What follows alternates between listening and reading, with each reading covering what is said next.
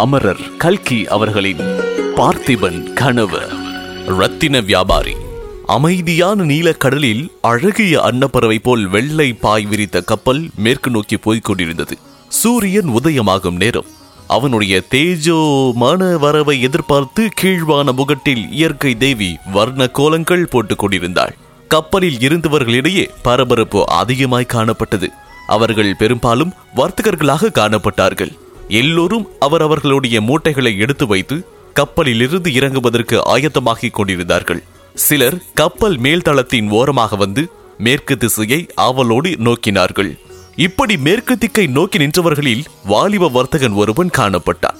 பிராயம் 20-21 இருக்கலாம்.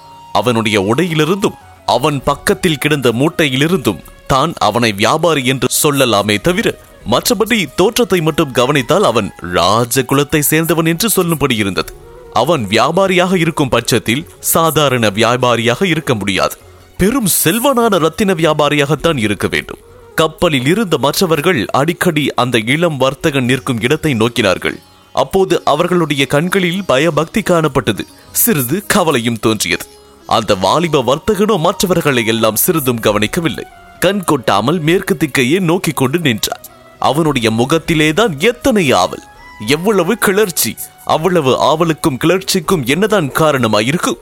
நீண்ட காலம் அந்நிய நாட்டில் இருந்து விட்டு தாய் நாட்டுக்கு திரும்பி வருகின்றானோ இந்த வாலிபன்? ஜென்ம பூமியின் தோற்றம் இப்போது கண்ணுக்கு புலனாகும் என்றுதான் இவ்வளவு ஆவலோடு பார்த்து கொண்டிருக்கின்றானோ? ஆமா, அதுதான் உண்மையாக இருக்க முடியும். ஏனென்றால் அதோ கொஞ்ச தூரத்தில் கருநிறமாக வரம்பு போல் காணப்படும் பூமியை கண்டதும் அவனுடைய முகம் மலர்வதை காண்கின்றோம். சூரியனை கண்ட தாமரை இப்படித்தான் மலரும் போலும். சற்று நேரம் அப்படியே அசைவின்றி நிற்கின்றான் அந்த வாலிப வியாபாரி. ஆரம்பத்தில் வெறும் வரம்பாக மட்டும் தோன்றிய காட்சியானது வர வர மரங்கள், குன்றுகள், கோவில் கோபுரங்களாக மாறி வரும் போது அவனுடைய உள்ளத்தில் ஆனந்தம் பொங்குவதை முகம் காட்டுகின்றது. இதற்கிடையில் கிழக்கே சூரியனும் ஜகஜோதியாக உதயமாகி தன் வன யாத்திரையை தொடங்கினார். கரையையே பார்த்து கொண்டிருந்த வாலிபன் சற்றென்று திரும்பி நோக்கினார்.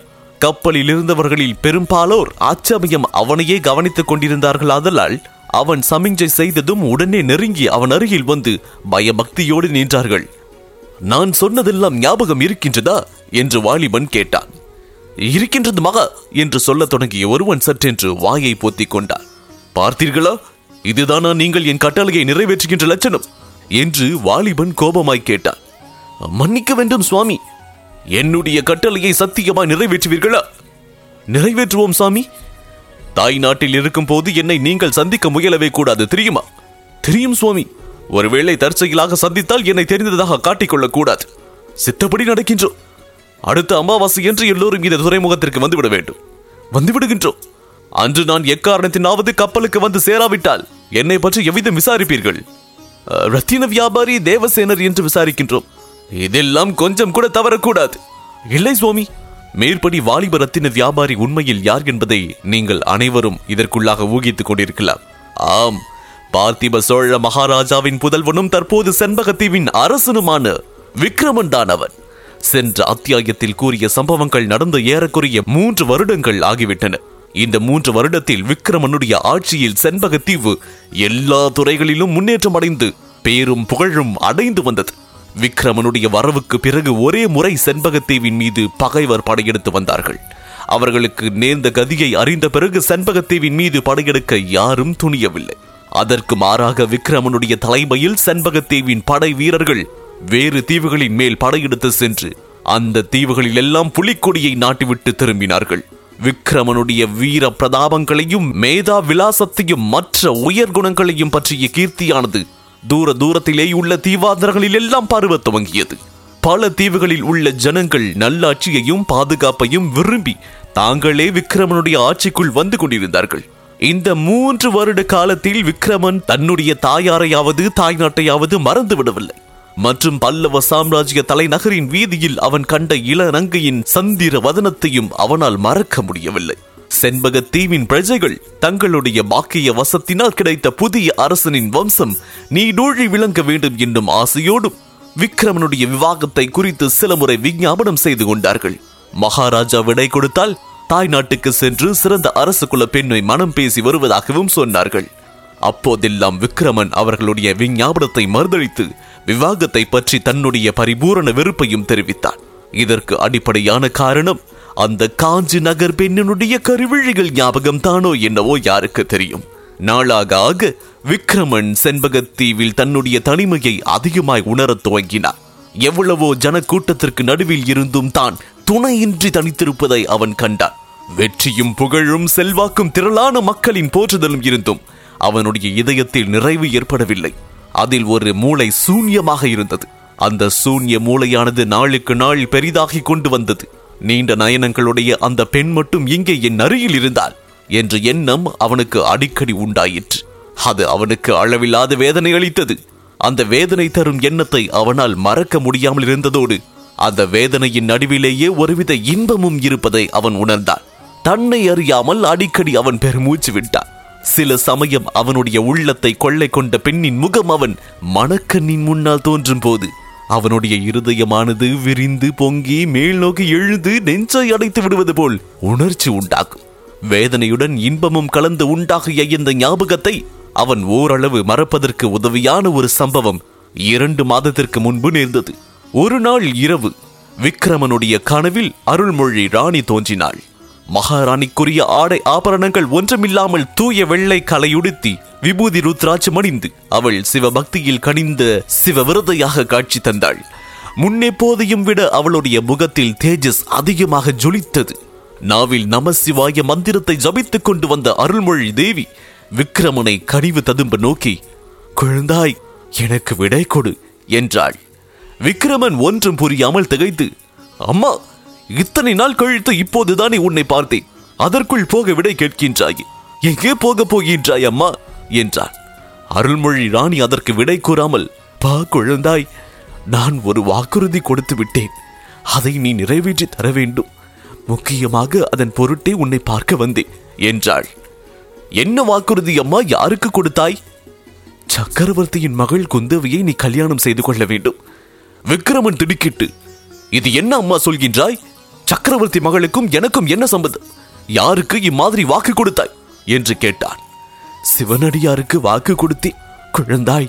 ராமபிரான் தகப்பனாரின் வாக்கை நிறைவேற்றியது போல் நீ என்னுடைய வாக்கை காப்பாற்ற வேண்டும்.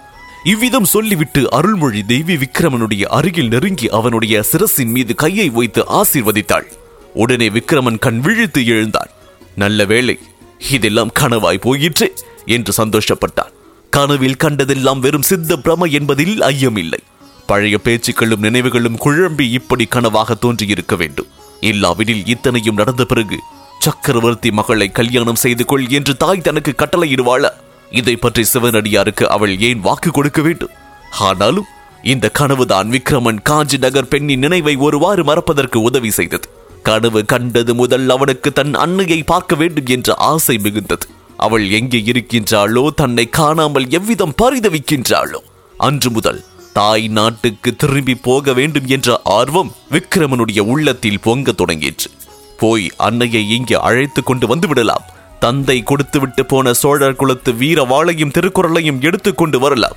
இவ்விதம் தீர்மானித்துக் கொண்டு மந்திரி பிரதானிகளிடமும் மற்றமுள்ள முக்கிய பிரஜைகளிடமும் தன் தீர்மானத்தை தெரிவித்தார். அவர்கள் எவ்வளவோ ஆட்சேபித்தும் விக்கிரமனுடைய உறுதியை மாற்ற முடியவில்லை.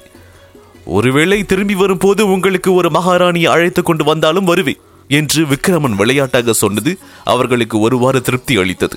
ஆகவே தாய் நாட்டுக்கு போக சகல வசதிகளோடு வர்த்தக கப்பல் ஒன்று சித்தமாயிற்று. அந்த கப்பலில் ரத்தின வியாபாரியாக வேஷம் பூண்டு விக்கிரமன் பிரயாணமானான். வர்த்தக வேஷம் தரித்த மெய்க்காவலர் சிலரும் செண்பகத்தீவின் நிஜ வியாபாரிகள் சிலரும் அவனோடு கப்பலில் புறப்பட்டார்கள். தாய் நாட்டில் எந்த துறைமுகத்தில் இறங்குவது என்பது பற்றி கொஞ்சம் சர்ச்சை நடந்தது. விக்கிரமன் முக்கியமாக போக விரும்பிய இடம் உறையூர் ஆதலால் நாகப்பட்டினம் துறைமுகத்தில் இறங்கலாம் என்று மற்றவர்கள் சொன்னார்கள். ஆனால் விக்கிரமனோ மாமல்லபுரத்துக்கே போக வேண்டும் என்றார். அவன் குழந்தையாயிருந்த காலத்திலிருந்து மாமல்லபுரத்து சிற்ப வேலைகளை பற்றி கேட்டிருந்தான். அவற்றை பார்க்க வேண்டும் என்ற ஆசை அவனுக்கு நெடுநாளாக உண்டு. பல்லவ வீரர்கள் அவனை சிறைப்படுத்தி கொண்டு வந்து மாமல்லபுரத்து கடற்கரையில் கப்பலேற்றிய போதே, ஐயோ, இவ்வூரின் சிறந்த சிற்பங்களை பார்க்காமல் போகின்றோமே என்று வருந்தினார். இப்போது அங்கே இறங்கினால் அந்த ஆசை நிறைவேறும் அல்லவா? இதுவன்றி இன்னொரு முக்கிய நோக்கமும் இருந்தது. தாய் நாட்டிலிருந்து சிறந்த சிற்பிகளையும் சித்திரக்காரர்களையும் செண்பகத்தீவுக்கு அழைத்து போக அவன் விரும்பினார். நாளடைவில் செண்பகத்தீவை ஒரு அற்புத சிற்பக்கூடமாகவே செய்துவிட வேண்டும் என்பது அவன் கொண்டிருந்த மனோரதம். அத்தகைய சிற்பங்களையும் சித்திரக்காரர்களையும் மாமல்லபுரத்தில் அல்லாமல் வேறு எங்கே கண்டுபிடிக்க முடியும்? சோழ நாடுதான் இப்போது பழைய பெருமையை எல்லாம் போய் பாழடைந்து கிடக்கின்றது. இதையெல்லாம் தவிர ஒருவேளை விக்ரமன் மாமல்லபுரத்தில் இறங்க விரும்பியதற்கு இன்னொரு காரணமும் இருந்திருக்கலாம். காஞ்சி நகர் வீதியிலும் பின்னர் மாமல்லபுரத்து கடற்கரையிலும் அவன் பார்த்த இளநங்கை மீண்டும் ஒரு கால் பார்க்க கூடுமோ என்ற ஆசை அவன் உள்ளத்தின் அடிவாரத்தில் கிடந்திருக்க கூடும். இது விக்ரமனுக்கு கூட தெரியாமலும் இருக்கலாம். மனித உள்ளத்தின் அந்தரங்க மர்மம் அனைத்தையும் அறிந்து விட்டதாக யார்தான் சொல்ல முடியும்? இதன் தொடர்ச்சியை சந்திப்பு இதில் தொடர்ந்து கேட்கலாம். இதுவரை அமரர் கல்கி அவர்களின் பார்த்திபன் கனவு கேட்டீர்கள். உங்களுக்காக வழங்கிய நான் DJ முருகா. இந்த பாட்காஸ்ட் பற்றிய உங்களுடைய கருத்துக்கள் மற்றும் விமர்சனங்களை என்னோடு பகிர்ந்து கொள்ளுங்க. Facebookல் ஃபைண்ட் செய்ய murugan.radio மற்றும் Instagramல் ஃபைண்ட் செய்ய murugan.dj. எங்களுடைய சவுத் ரேடியோஸ் குழுமத்திற்கு 5 நட்சத்திர மதிப்பெண்களையும் மற்றும் உங்களுடைய அன்பான ஆதரவையும் வழங்கிடு சவுத் ரேடியோ செயலியின் ஹோம் பேஜ் பகுதியில் உள்ள அனௌன்ஸ்மெண்ட் பிரிவிற்கு செல்லுங்கள். மீண்டும் மற்றொரு பாட்காஸ்டில் சந்திப்போம். உங்களின் அன்பான ஆதரவிற்கு நன்றி.